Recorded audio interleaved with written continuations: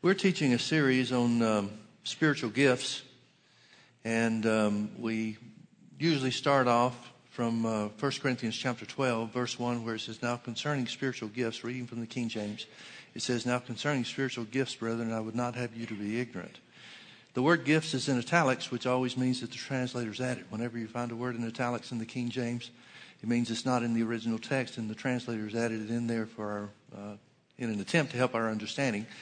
For the most part, I think they do a real good job with it, but in this case, I think they've done us a little bit of a disservice, because the word spiritual is in the plural in the original Greek. It's the word spirituals, and you could well understand if the verse read, "Now concerning spirituals, brethren, I would not have you ignorant." That doesn't make sense to anybody. Nobody would know what that's talking about.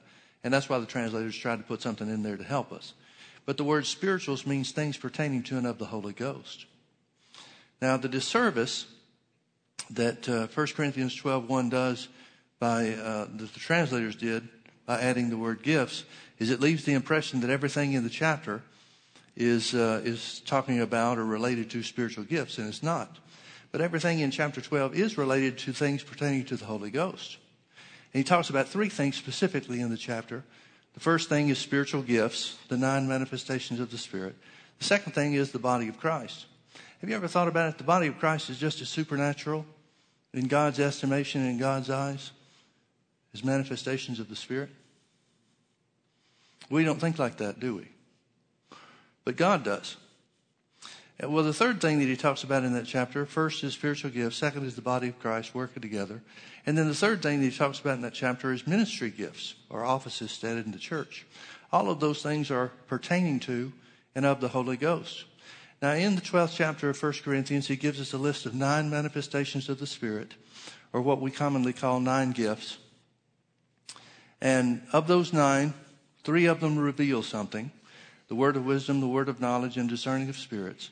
3 of them do something, or there can be called the power gifts: gift of faith, working of miracles, and gifts of healings.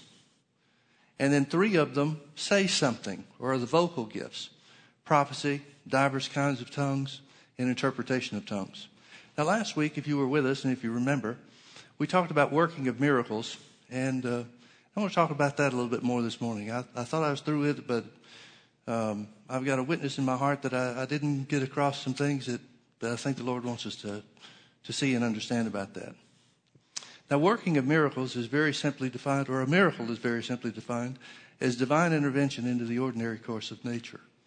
Now, we use the word miracle in all kinds of ways inappropriately according to the Bible definition in our natural speech. There are miracle fabrics, miracle detergents.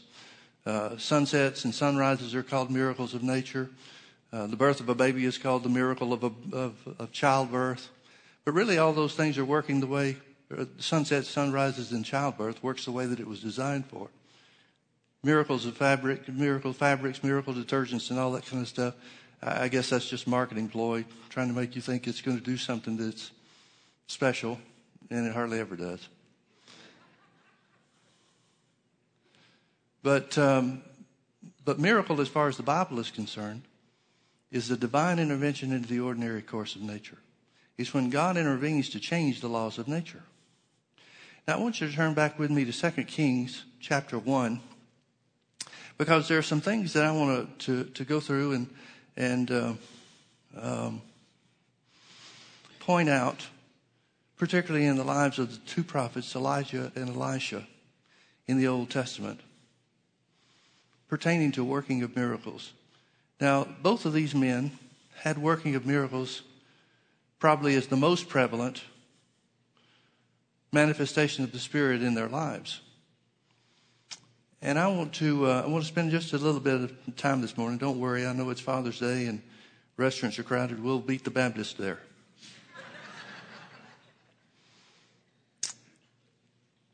But I want to bring out some things regarding working of miracles. The Bible is full of miracles. And working of miracles is not the only way to produce a miracle. That's not a completely accurate way to say it, but let me explain and I think you'll understand. The gift of faith receives a miracle. For example, Daniel went to sleep in the lion's den. God shut the lions' mouths according to the things that he said and believed. He didn't do anything to produce a miracle, but the lions were defeated because of his faith. Well, Samson worked a miracle when he took the lion by his jaws and split him apart. He did something. Working of miracles is when God produces a miracle through you. The gift of faith is when God does a miracle for you. There's no action necessary on the part of the individual other than faith. And in many cases, it's a special measure of faith that's in operation. But in 2 Kings chapter 1, it's the story of Elijah. Elijah has come on the scene in 1 Kings chapter 17 and declares to the king that it's not going to rain until he says so. And it goes 3.5 years without raining. And so he and the King Ahab, became mortal enemies in the eyes of the king. He felt like that Elijah was his problem, the only problem that he really had. And he didn't realize that it was his own sin and rebellion against God that was causing the things that were coming upon him. Well, Ahab has gone off the scene now, and there's a new king in 2 Kings chapter 1. And it says, but let's begin reading in, where do we want to read? Well, I'm going to start reading in verse 7, but I'm going to have to back up and tell you a little bit of the story. The new king has injured himself, and he sends certain messengers to the prophets of Baal to find out what they say about whether or not he's going to recover and so forth. Well, Elijah meets the messengers on the way and says, what are you going to Baal for? Isn't there a God in Israel? And he says, you're wasting your time going to Baal. Go back and tell the king he's going to die. And so the messengers go back to the king, and the king says, did you ask the prophets of Baal what's going to happen? They said, well, we didn't have to. We met somebody else on the way, and he said that you're going to die, and so forth. And so we'll start in verse 7. It says, the king said unto them, what manner of man was he which came up to meet you and told you these words? And they answered him, he was a hairy man, and girt with a girdle of leather about his loins. And the king said, oh, that's Elijah. Then the king sent unto him a captain of 50 with his 50. In other words, there's a group of soldiers, squadron of soldiers, 50 of them with the captain that are sent to Elijah to bring him to the king. Then the king sent unto him a captain of 50 with his 50. And he went up to him, and behold, he, Elijah, sat up on top of a hill. And the captain spoke unto him and said, thou man of God, the king has said, come down. And Elijah answered and said to the captain of 50, if I be a man of God, then let fire come down from heaven and consume you and your 50. And there came down fire from heaven and consumed him and his 50. Also again, the king sent unto him another captain of 50 with his 50. And this captain says unto him, O man of God, thus hath the king said, come down quickly. And Elijah answered and said unto them, if I be a man of God, let fire come down from heaven and consume thee and thy 50. And the fire of God came down from heaven and consumed him and his 50. Now, one of the things that my message this morning is really very simple. And that is just talking to you, trying to point out to you the miracle working capacity of the God that you serve. I think in too many cases, too many instances, we think of miracles as kind of yeah, God does miracles. Yeah, miracles happen. Jesus was certainly a miracle worker. And I've experienced miracles in my life on some scale at least, as most all of us have. But we rarely stop to think about the power that God has made available, not just the power that he has, but the power that he's made available to the church to show the world who he is. And I personally believe You judge this for yourself. But I personally believe that in the last days, God's going to raise up people to be prophets like in the old days. Prophets to speak to kings and the nations. Nobody's doing it now.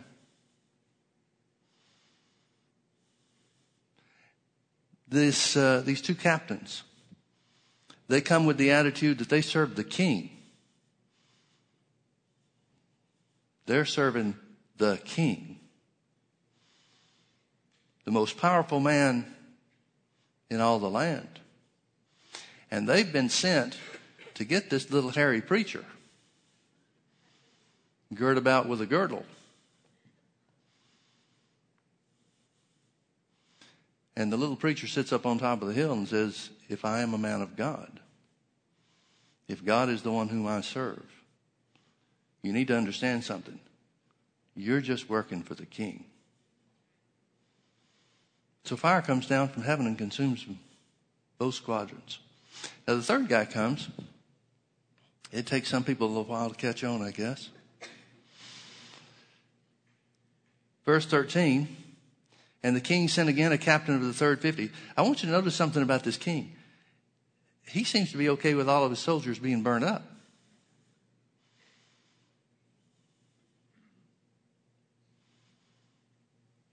I wonder if that speaks to leadership. Because we hear all the time what our new leaders and the politicians and the ones that want to be elected, all they're going to do for us. But when it comes down to it, they're in it for themselves. Many of them are, at least. It's hard to find one that's not. So the king sent again a captain of the third 50 with his 50. And the third captain of the 50 went up and came and fell on his knees before Elijah.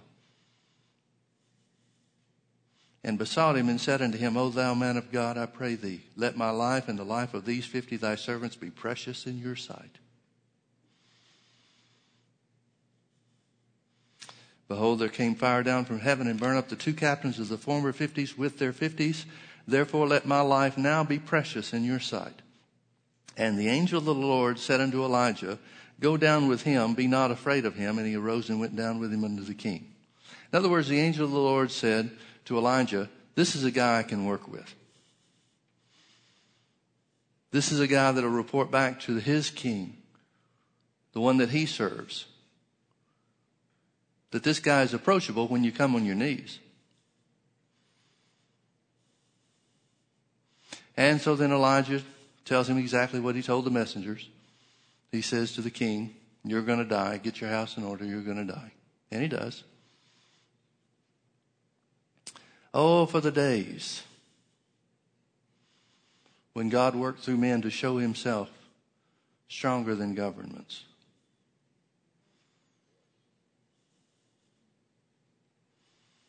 I tell you this, folks, there's never been a day in the history of the world that is more needed than in our day. There's never been a day in the history of the world where world governments have been more controlled by the devil than our day.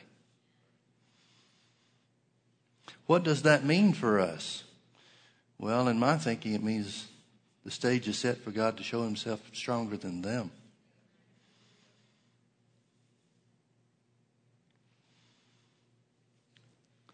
Now, I'm not divorced from the political process. I'm involved, always will be involved, always will vote. But I don't believe the answer for America is in politics. I might think differently if we had men and women that were standing up for God in politics.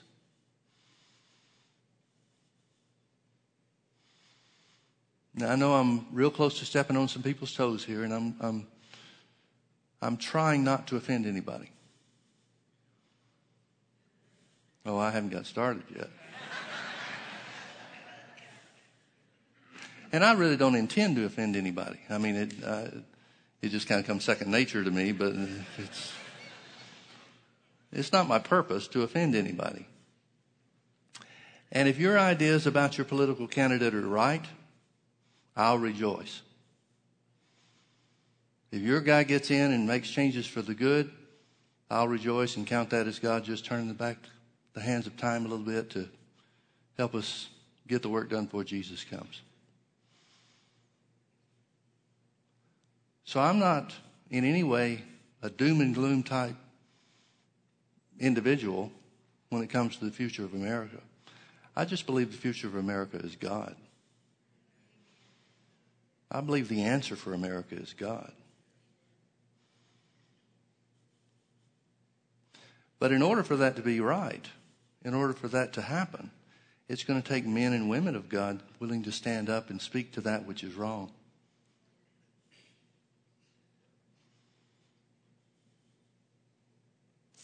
Well, chapter 2 of 2 Kings tells us about Elijah's homegoing. And it gives us some information about Elijah and Elisha that's particularly interesting to me because, well, let me say it this way. It's easy for me to understand God doing miracles that everybody knows about. It's easy for me to understand why God would do a miracle like the ones that we just saw where the captains of the 50 were burned up to show that God and his power rests upon his man, not the king. Okay, I get that. But what about miracles that happen that nobody else would know about? What does that speak to? To me, it speaks to God's willingness to show himself strong. And I think too often we discount God's willingness, not just his power. In a general sense, everybody knows God can do anything. Every Christian will agree that with God, nothing is impossible. Well, what good does that do anybody if you're not believing for him to do something for you? You know? So I think too often we discount the fact that God is willing and has shown himself time and time and time again, willing to show his power on your behalf. It tells us about Elijah on his last day on the earth. He starts going out to certain places, and he tells Elisha, his servant, stay here while I go. But Elisha knows by the Spirit of God that this is his last day, as do the other sons of the prophet that he comes across in the traveling. He goes from place to place. It's not a secret that Elijah is going away. Now, let me say this as well. Elijah and Elisha are easy to confuse. I know a lot of times I get to thinking one of them did it and read up and realize it was the other one that did what I was thinking. There are a lot of similarities. A lot of the miracles that they did were very similar. They both multiplied oil for a widow. They both raised a widow's son from the dead. There were very similar aspects of what they did. But the two people, the two men themselves, were very different. Elijah comes on the scene out of nowhere. 1 Kings chapter 17 verse 1 says, Elijah the Tishbite says, it's not going to rain till I say so. Well, we don't know where he came from. We don't know who he is. We don't even know what a Tishbite is. But he was one. Elisha, on the other hand, we've got a lot of information about where he came from. Elijah spent his public years of ministry, which were about, as near as we can figure, were about 12 years, isolated from everybody. Not so with Elisha. He was in the middle of everything. He was sought out by 3 different kings for counsel.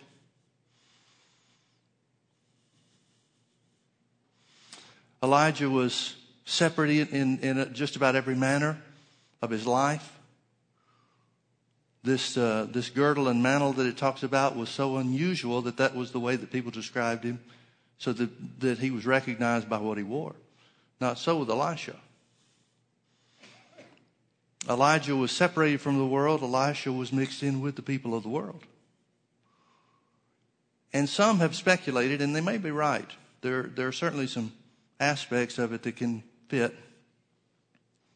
Some have speculated that Elijah is a type of the Old Testament law of Moses, the power of God under the law, and that Elisha represents the power of God on Jesus and therefore the church.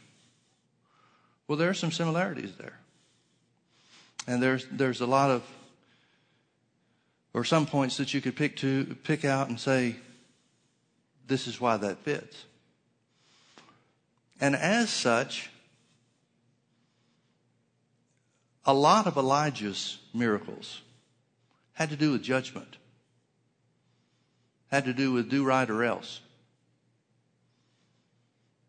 Elisha had some of those, but his miracles were much more beneficent than Elijah's were.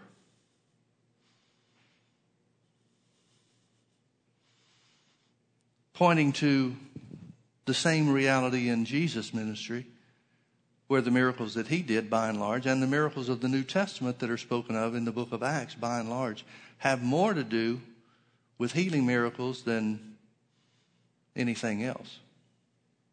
Working of miracles in the New Testament seems to produce more healings than they did in the Old. That's got to be a sign to us of God's compassion to help the individual. So Elijah is going off the scene. Elisha knows it. So do the sons of the prophet. And Elijah seems to be trying to get rid of Elisha. Now, whether this is a test or he's really trying to get rid of him, we don't know. But Elisha will not separate himself from him no matter what. And he says on several different occasions, as my soul lives, I will not leave you. That would be, common day translation would be, you're going to have to kill me to make me go away. And so the time comes when Elijah finally says, well, what is it that you want? Why won't you do what I tell you to do? And Elisha says, well, I want a double portion of what's on you. And Elijah's first comment is, you've asked for a hard thing. So you got everybody, a lot of people want the double portion. Oh, Lord, give us a double portion. Elijah said, that's a tough thing to have. When I think about that for a minute, tough for who? It's not tough for God, but it's tough for the individual. I think it's easy for us to want some of the blessings and some of the benefits and some of the power of God without counting the cost of the responsibility thereof. And I wonder if that's why there are much fewer of the people that can stand in those offices and withstand those offices today than there used to be under the law. I don't know. So anyway, Elijah says, well, you've asked for a hard thing, but if you see me when I go, you can have it. So all of a sudden, the heavens open and the chariot comes down with fiery horses leading it. And the Bible says it separates Elijah and Elisha, rides right in between them. And Elisha cries out, the chariots of God and the horsemen thereof. Well, he apparently keeps his eyes on Elijah during the whole thing. This is significant because when supernatural things start taking place, folks, it's easy to watch them and get your eyes off the important things, which is God. So Elisha sees it, sees him go up into heaven. He's taken up into heaven by a whirlwind. I have no idea what kind of image this conjures up for you. But wow. In my thinking and in my imagination, wow. Well, Elisha keeps his eyes on what's important and picks up the mantle. Now, when he picks up the mantle, he does exactly the same thing that Elijah did with it just before he left. So let's read a little bit about this. It says, Verse 8, chapter 2, verse 8. It says, and Elijah took his mantle. This is before the angels come down to get him. And Elijah took his mantle and wrapped it together and smote the waters, and they were divided hither and thither, so that they too went over on dry ground. And then it says, after Elisha sees Elijah go up into heaven, verse 13, he took up also the mantle of Elijah that fell from him and went back and stood by the bank of Jordan. And he took the mantle of Elijah that fell from him and smote the waters and said, where is the Lord God of Elijah? And when he had also smitten the waters, they parted hither and thither, and Elijah went over. Now, Elisha's parting the Jordan River has significance because the sons of the prophets see him do it, and they remark that the spirit of Elijah is now on Elisha.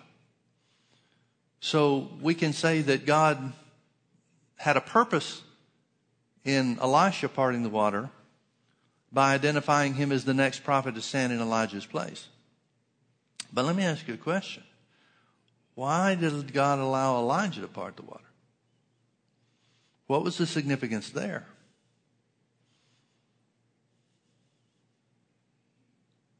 Nobody's there to see it. He certainly doesn't have to prove to Elisha that the power of God is on him. Do you see where I'm going with this?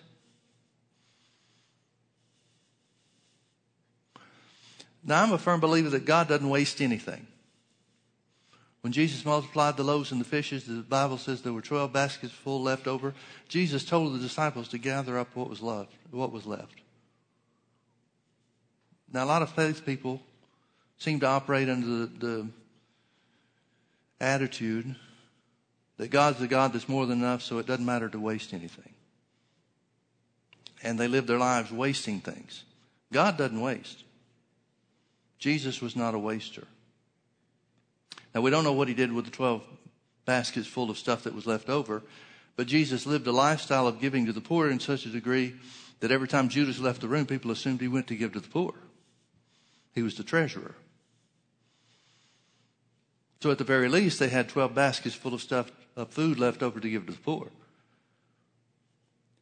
But since God is not a waster, why did he allow a miracle to take place for Elijah that wasn't to prove anything? Now, folks, I can only come up with one answer, and that is because God is God.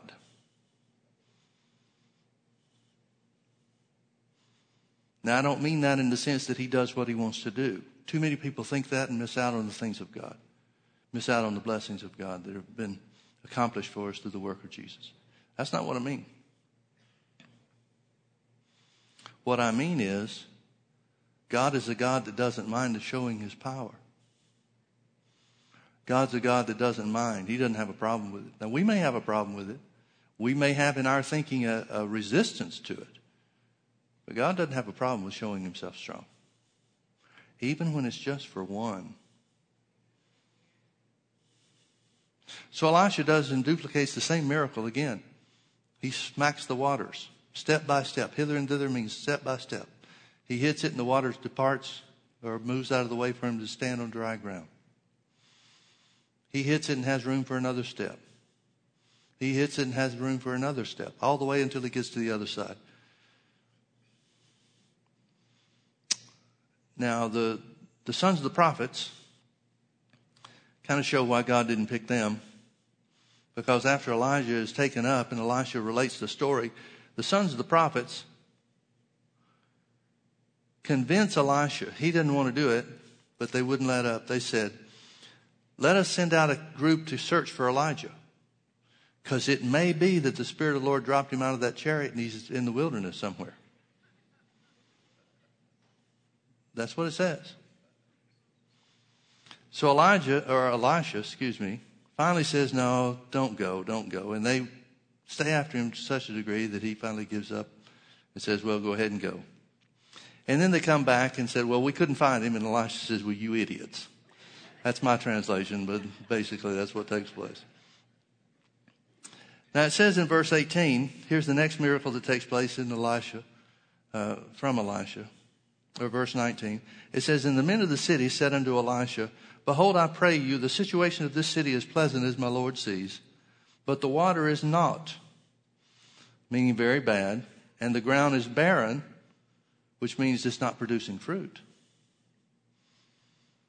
And Elisha said, bring me a new cruse. Now, a cruse is a vessel of some type. It can be a pitcher, it can be a bowl. We don't know exactly what it is, but he says, bring me a new dish. And put salt therein, and they brought it to him. And he went forth into the spring of the waters, and cast the salt in there, and said, thus saith the Lord, I have healed these waters. There shall not be from thence any more death or barren land. So the waters were healed unto this day, according to the saying of Elisha, which he spake. Now, can I ask you a question? What does throwing salt in water have anything to do with healing land that doesn't produce? In fact, salt water will kill growing things, plants, and such. What I want you to see out of this one is that God is able, and apparently has no problem with, changing the chemical composition of things here on this earth.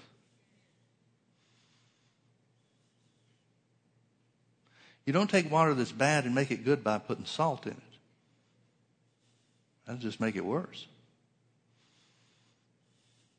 Now, the next thing that the Bible says takes place with Elisha is a little harsh, or seems a little harsh, but it shows the power of God again.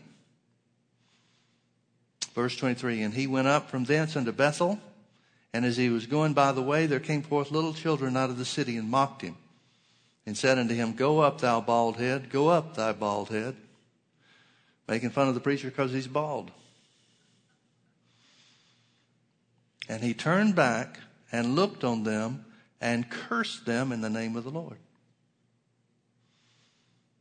And there came forth 2 she-bears out of the woods, and teared 42 children of them. And he went from thence to Mount Carmel, and from thence he returned to Samaria.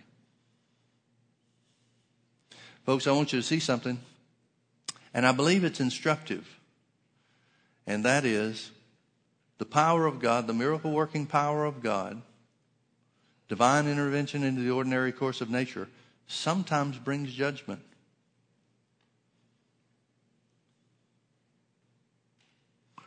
Now, this has to mean something. For example, if it's just God's willingness to use his power, why didn't Elisha use the power of God, believe God to put hair on his head rather than kill 42 kids? Been just as easy for God. He didn't use the miracle working power of God to change his appearance, which is what they were making fun of.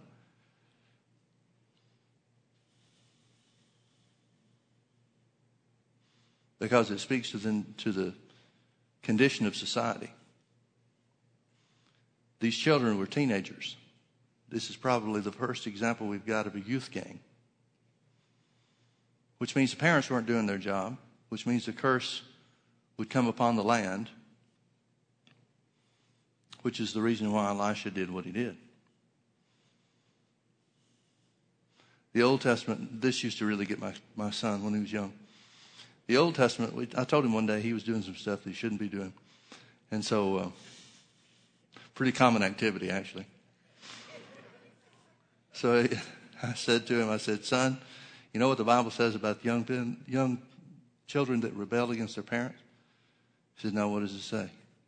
It says, take them out in the street and stone them. His eyes got big for a second, and he said, but we don't live by the Old Testament anymore, Dad. They do that much anyway. Chapter 3. King of Judah and king of Israel get together and decide they're going to go to war against an enemy, a common enemy. And the king of Judah is doing some right things. Jehoshaphat's his name. He's doing some right things, but he's not following the Lord fully. But anyway, he gets taken up with the idea that, the Israelites are my kinsmen, and so when the king asked me to go to war with him against his enemy, then I should do it. He didn't consult with the Lord and got himself into trouble. And so it says that the king of Israel came up with a plan for how they were going to do it, how they're going to go around and flank the enemy, so to speak. And so it says they went 3 days into the wilderness. And now they're 3 days away from everything, and there's no water for the armies, no water for the animals, and so forth. And so the king of Israel, being the idiot that he is, says, well, God must have planned it this way for us to die in the wilderness. Now, all they've done is followed his plan. But that's kind of the way that God gets the blame for everything when people's plans don't work. And so Jehoshaphat says, well, let's send to a prophet. Let's find the prophet of Israel, or the prophet in the land, and let him inquire of the Lord for us. And so they sent for Elisha. And Elisha says, verse 13, chapter 3, verse 13.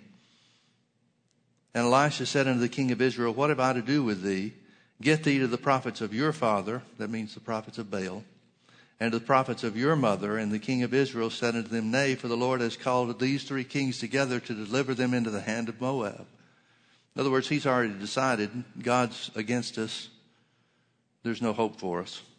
And Elisha says, as the Lord of hosts liveth, before whom I stand, surely were it not that I regard the presence of Jehoshaphat, the king of Judah, I would not look toward thee nor see thee.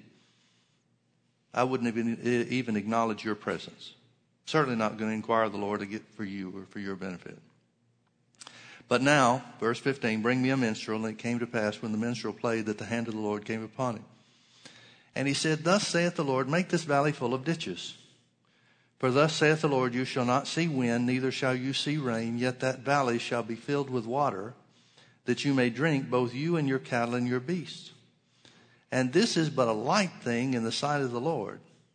And he will deliver the Moabites also into your hand. Now the rest of the story says that they spent time digging. Now folks, you got to realize that part of the miracle was obedience. In a land where there's no water for at least 3 days' journey, that's not the place you want to start digging. Be like digging into concrete. But they dig ditches throughout this whole valley. And the Bible says the next morning that water came. It tells which direction it came from. And if you look at a map, there is no body of water for it to come from. And it came, the original language is such that it came like a tidal wave. Or as a tsunami would cause water to swell. And Elisha says specifically, water is more than 3 days away. That's drinking water. That's well water. There is no body of water. There's no lake. There's no ocean. There's no sea. For miles and miles and miles and miles and miles. And he said, but it's a simple thing for God to bring water from a source that there isn't. It's a simple thing. Why would he say that? Why would Elisha point out in this miracle that God's going to do, this great work that he's going to do, what a simple thing it is for God to do the impossible? If it were not for God trying to get across to you and to me through the story, that there's nothing too hard for him. You remember in Genesis chapter 18, I believe it is, somewhere around Genesis 18, it's when Abraham is 99 years old. He's given up on the promise of a son, Isaac, being born. But God appears to him and says, this time next year you're going to have a son. And Abraham says, oh, not now. It's too long. I'm too old. It's too late. It can't happen now. Just let Ishmael live. He's about 12 now. Just let him live before you and let him be blessed. And God said, well, I will bless him because he's your son. But I will bring you the son of promise. And he brings to him information, a question that's really significant in my thinking. He says, is anything too hard for the Lord? Now, folks, when we ask that question, or when we make mention of it being asked to Abraham and Sarah, it's real easy to say, well, no, of course not. Nothing's too hard for the Lord. It's like I said, every Christian will agree on a mental level, intellectual level, that nothing's too hard for God. With God, all things are possible. But it's a real question that you need to really answer for yourself. Because I think a lot of Christians that will say that the Bible is true where it says with God nothing's impossible. For them, personally, individually, there are a lot of things that are too hard for God.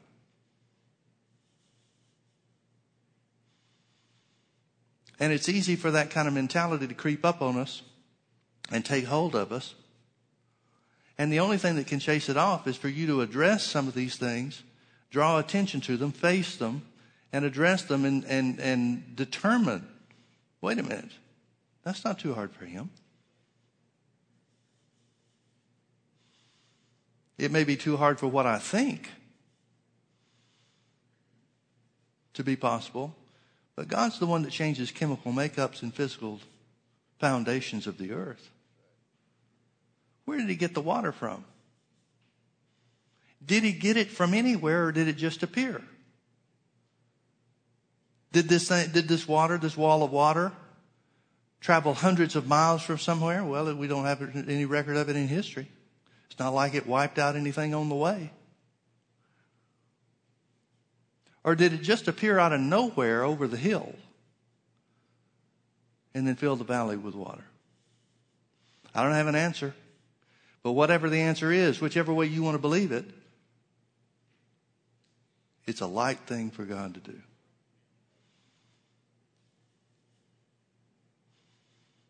It's a light thing for God to do. Well, it leads to the destruction of the Moabites, because when the sun comes up and they see the water, or the sun reflecting off the water, it looks red to them. And so they said, well, the Israelites are destroyed. So they go walking into camp. And the Israelites raise themselves up and defeat the enemy and cause them to flee. Because God made water out of nowhere. Or God brought water from unknown sources.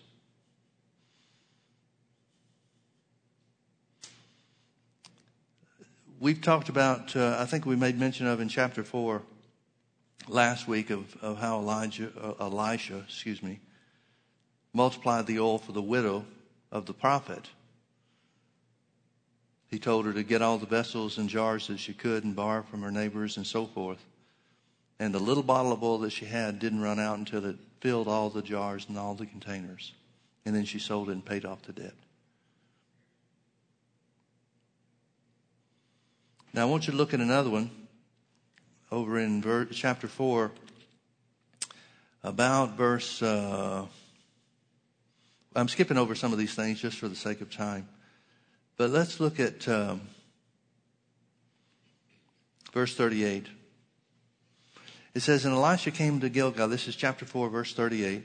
And Elisha came again to Gilgal, and there was a dearth, meaning a famine in the land. And the sons of the prophets were sitting before him, and he said unto the servant, set on the great pot and seethe pottage for the sons of the prophet. And one of them went out into the field to gather herbs, and found a wild vine, and gathered thereof a wild gourd, his lap full, and came and shred them into the pot of pottage, for they knew them not. In other words, there's such a famine going on, he's picking anything that's green out there to make soup. So they poured it out for the men to eat, and it came to pass that as they were eating of the pottage, that they cried out and said, O thou man of God, there is death in the pot. There's something poisonous that they've cooked along with the stew. There's death in the pot, and they could not eat thereof. But Elisha says, then bring meal. And he cast it into the pot, and he said, pour out for the people that they may eat. And there was no harm in the pot. In other words, he says, throw meal in there, and it'll remove the poison. Now, folks, there is no meal out there that's the solution for poison. But again, God changed the chemical composition of the soup. We're talking about God doing things on a cellular level We're talking about God taking the elements of the earth that he created and altering them.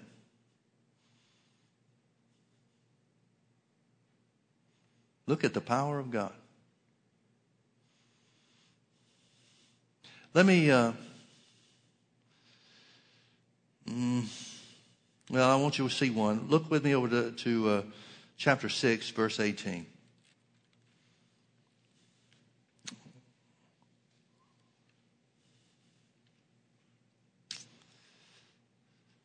Well, back up to verse 15. It says, "And when the servant of the man of God was risen early and gone forth, behold, a host compassed the city, both with horses and chariots.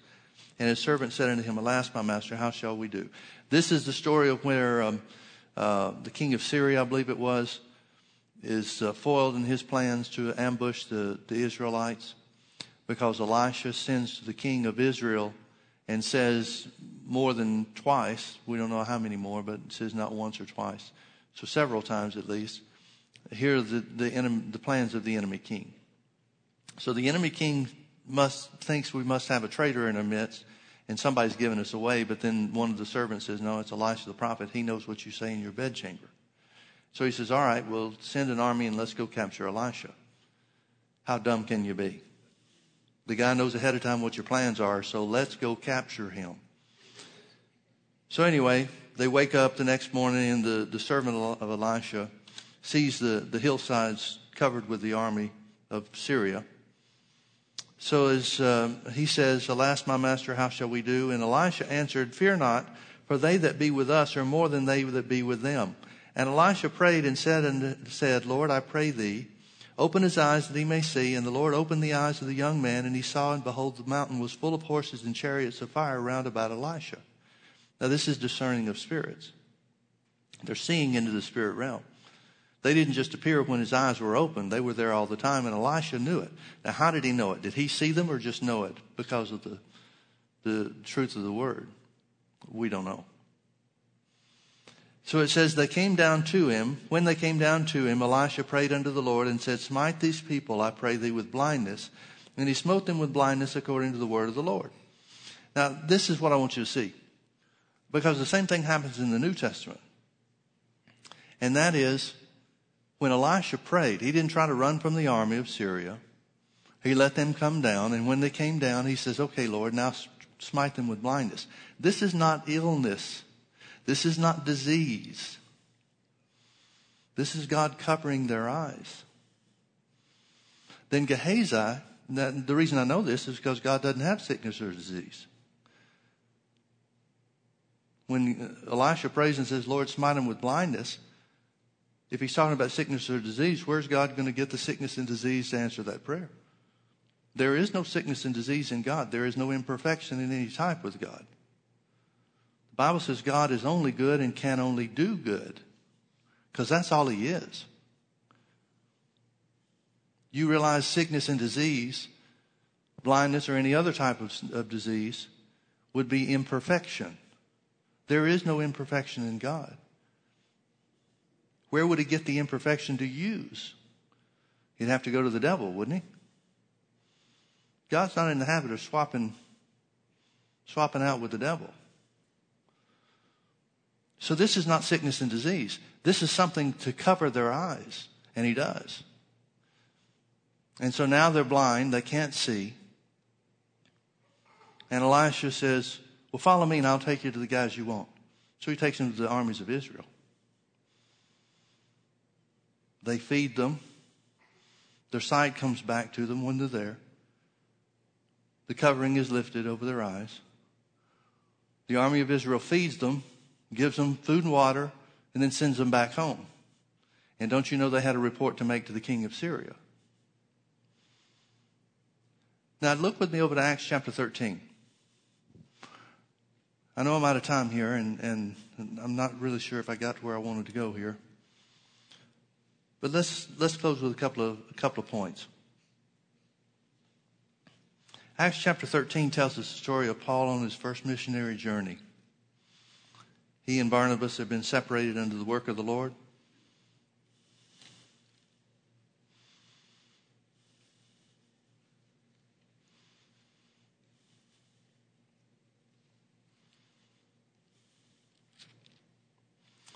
And it says one of the first places they go to, verse 6, when they had gone through the island of Paphos, they found a certain sorcerer, a false prophet, a Jew whose name was Bar-Jesus, which was with the deputy of the country, Sergius Paulus, a prudent man, who called for Barnabas and Saul and desired to hear the word of God. But Elymas the sorcerer, for so is his name by interpretation, withstood them, seeking to turn away the deputy from the faith. Then Saul, who is also called Paul, filled with the Holy Ghost, set his eyes on them and said, O full of all subtlety and all mischief, thou child of the devil, thou enemy of all righteousness, wilt thou not cease to pervert the right ways of the Lord? And now behold, the hand of the Lord is upon thee, and thou shalt be blind, not seeing the sun for a season. This is not sickness and disease. This is from God. This is not sickness and disease. Couldn't be, because God doesn't have any. And immediately there fell on him a mist and a darkness, and he went about seeking some to lead them by the hand. Then the deputy, when he saw what was done, believed, being astonished at the doctrine of the Lord. Look with me also to Acts chapter 5.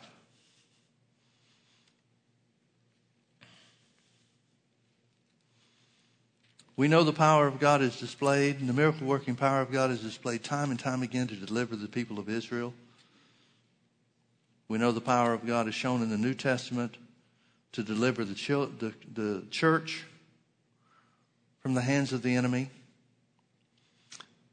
Let's read the story of Ananias and Sapphira real quick. Verse 1, but a certain man named Ananias with Sapphira his wife sold a possession and kept back part of the price, his wife also being privy to it, and brought a certain part and laid it at the apostles' feet. So the previous chapter tells us about how the Barnabas sold some land and gave it to the church, and it was an act of obedience on his part that opened the door for him to step into the office that God had for him. He gained a place of prominence in the church. Well, that seems to be what Ananias and Sapphira are after too. So they decide to lie they conspire together to lie to the church leadership about the money they're giving from the land that they sold. Verse 3, but Peter said, Ananias, why has Satan filled thine heart to lie to the Holy Ghost and to keep back part of the price of the land? While it remained, was it not your own? And after it was sold, was it not in your own power? Why hast thou conceived this thing in thine heart? You have not lied unto men, but unto God. And Ananias, hearing these words, fell down and gave up the ghost, and great fear came on all them that heard these things. And the young men arose, wound him up, and carried him out and buried him. Now, what was this? It's a working of miracles. But notice the working of miracles was not just judgment on Ananias, but protection for the church. The church is in a babyhood stage of growth and development. Be the worst thing in the world to get somebody in leadership with the wrong motives.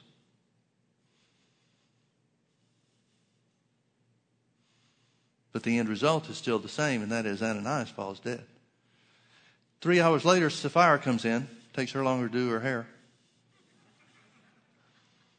And notice the church service is still going 3 hours later. People complain about me preaching long.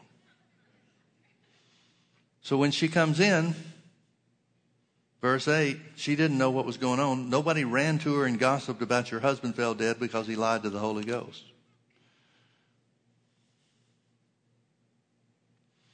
So Peter answered and said unto her, tell me whether you sold the land for so much. And she said, yeah, that's how much it was. Then Peter said unto her, how is it that you have agreed together to tempt the Spirit of the Lord? Behold, the feet of them which have buried thy husband are at the door, and shall carry thee out. Then she fell down straightway at his feet, and yielded up the ghost, and the young men came in, found her dead, and carried her forth, buried her by her husband. I doubt very seriously if anybody came to church that day scheduled for burial detail. Now, folks, there's got to be something more going on here than just what's on the surface. If people fell dead in church for lying to the Holy Ghost, you'd have to have church sanctuaries attached to mortuaries. Now, there's something else going on here. He's trying to protect the church in its early stages of development. But the point is still the same, and that is working of miracles also applies to judgment. Both Old Testament and New Testament. It'd be real nice, comfortable for us to say, well, the judgment part was under the Old Testament but not under the New. The Bible doesn't bear that out.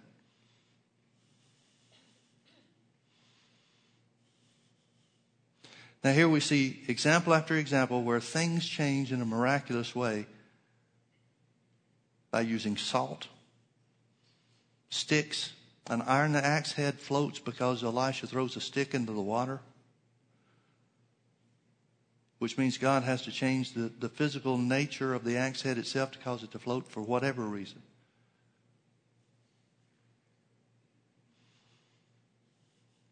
Multiplying food to feed the sons of the prophets, same as Jesus did, multiplying the loaves and the fishes. How did that happen? Is God making more stuff? I don't have an answer, but I know He's changing the laws of nature. What I want you to see out of this, folks, is that this temporal world is truly subject to change. Now, I want you to look with me to one scripture, or I'll turn there. You don't have to. I'll just read it to you if you want me to. But in Isaiah chapter 10, and let me close with this. Isaiah chapter 10, what is it that makes these things to occur? I'm not saying how do we produce miracles. There's no one-size-fits-all process for that. But there is one thing that all these miracles and every miracle that we have recorded in Scripture have in common. There is one thing.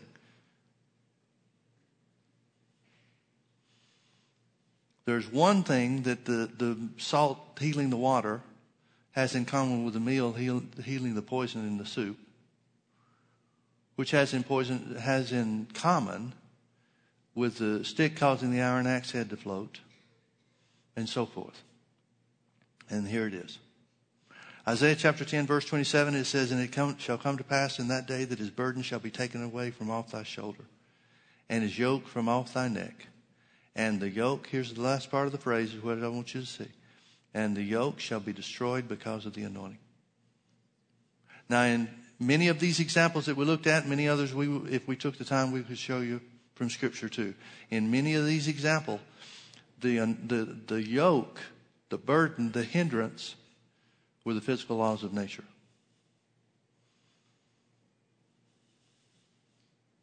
The physical laws of nature can sometimes be a hindrance or a stop to the plan of God being accomplished and what you need for God's blessing to become a reality in your life. Those things, those physical laws of nature, are not too big for God to handle. God made everything about this world to change. How many of you remember what you were doing 7 years ago? 2009, I guess. Would that be right? Remember 2009?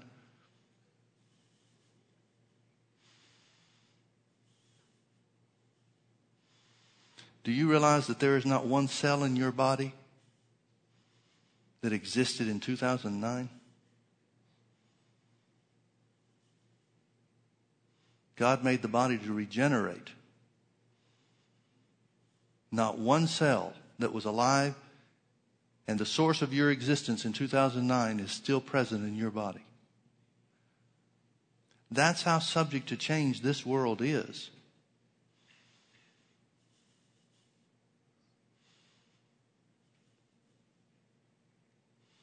When Jesus walked on the water, what did he do? Did he change the physical composition of the water? Or was he changed?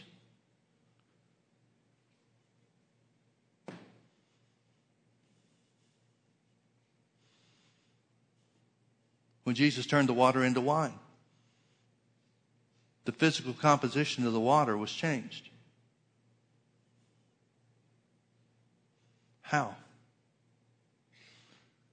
We don't ever have record of Jesus or anybody else for that matter feeling a surge of power and then things happen. That's the way we'd like for it to be. I think that's, especially with all the superhero movies that are out nowadays and stuff, I think that's maybe the way that we envision certain things. But that even Naaman the Syrian thought that's the way Elisha would come and heal him. He'd come out and strike his hand over the place. Well, we'd like to think that God puts the power in our hands even to use it for a short period of time. But it never works like that. The power is always His. The anointing is ours. The anointing to do the work, to perform the miracle, is what God manifests. And so the miracle is produced. The yoke shall be destroyed because of the anointing. I don't know what yokes you're facing in your life. They may be different ones than what I'm facing.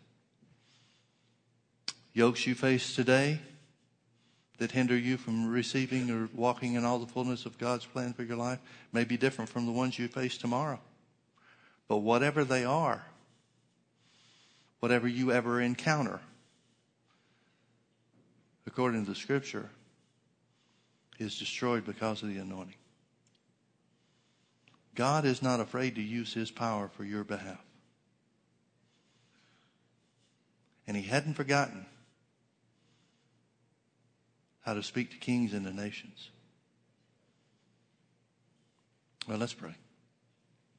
Father, we thank You so much for Your word. I've done what You told me to do, Lord. And I pray that the words that have been spoken are a seed that You cause to grow up in our spirits.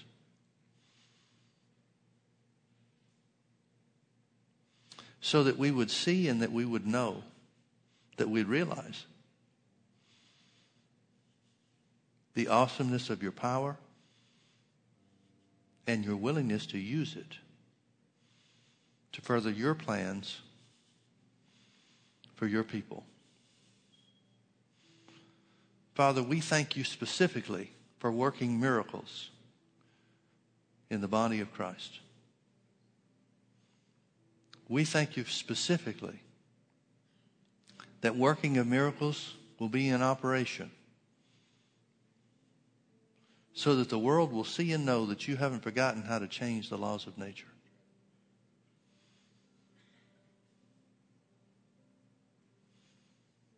In the olden days, Father, fire fell from heaven.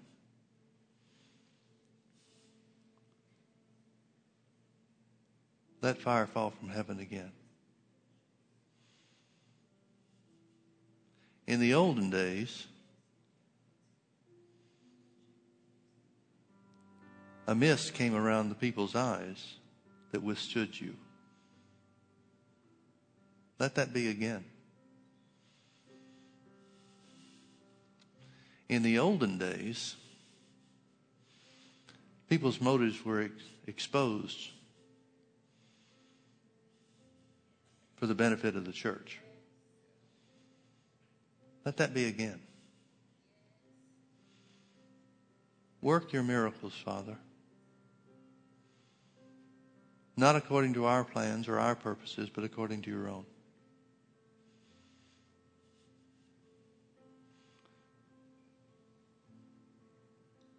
Father, raise up prophets, even as in the days of old. Those that can speak to kings and to nations in the miracle-working power of God. Father, deliver us from these so-called prophets who claim to have Your words and have them not. Those upon whom is no power. But bring us back to the real thing.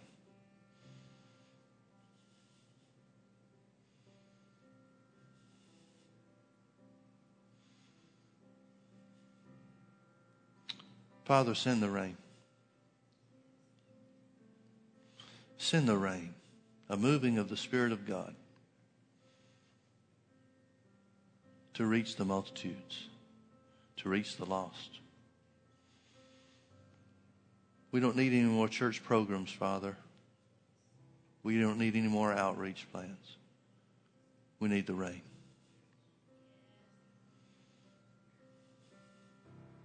We need signs and wonders that men cannot refute or explain away.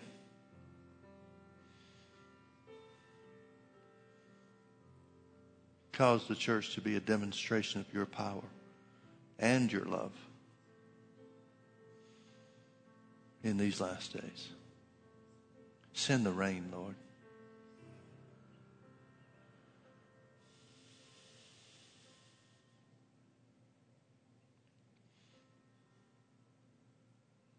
Thank you, Holy Spirit, for moving among us. Thank you for moving for us. But most of all, thank you for moving through us.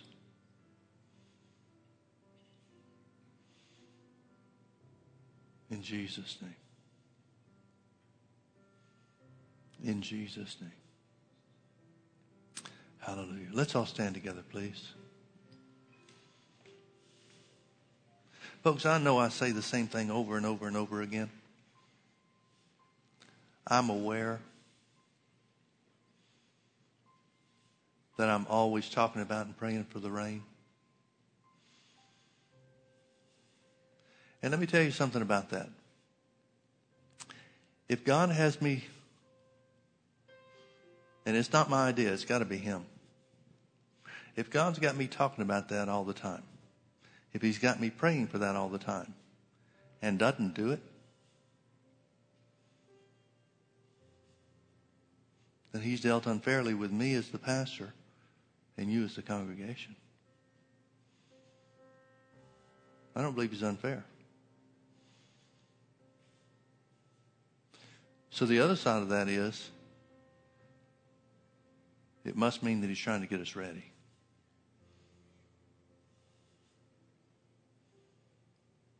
Amen? Amen. Let's lift our hands and thank Him. Lord, thank you for the rain. Thank you for the outpouring of the Spirit of God, the manifestation of the Spirit. Thank you for the rain. Thank you that the church is a church of power. Open our eyes to the power that resides within us, Father.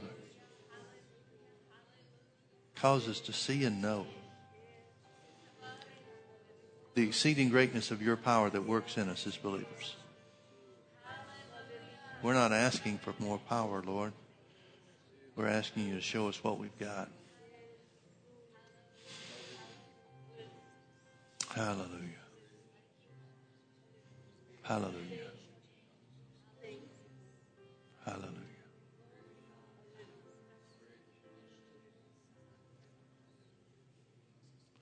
If we're right about what God has ahead and in store, then the most important thing in the world, in our lives, is to be ready for it.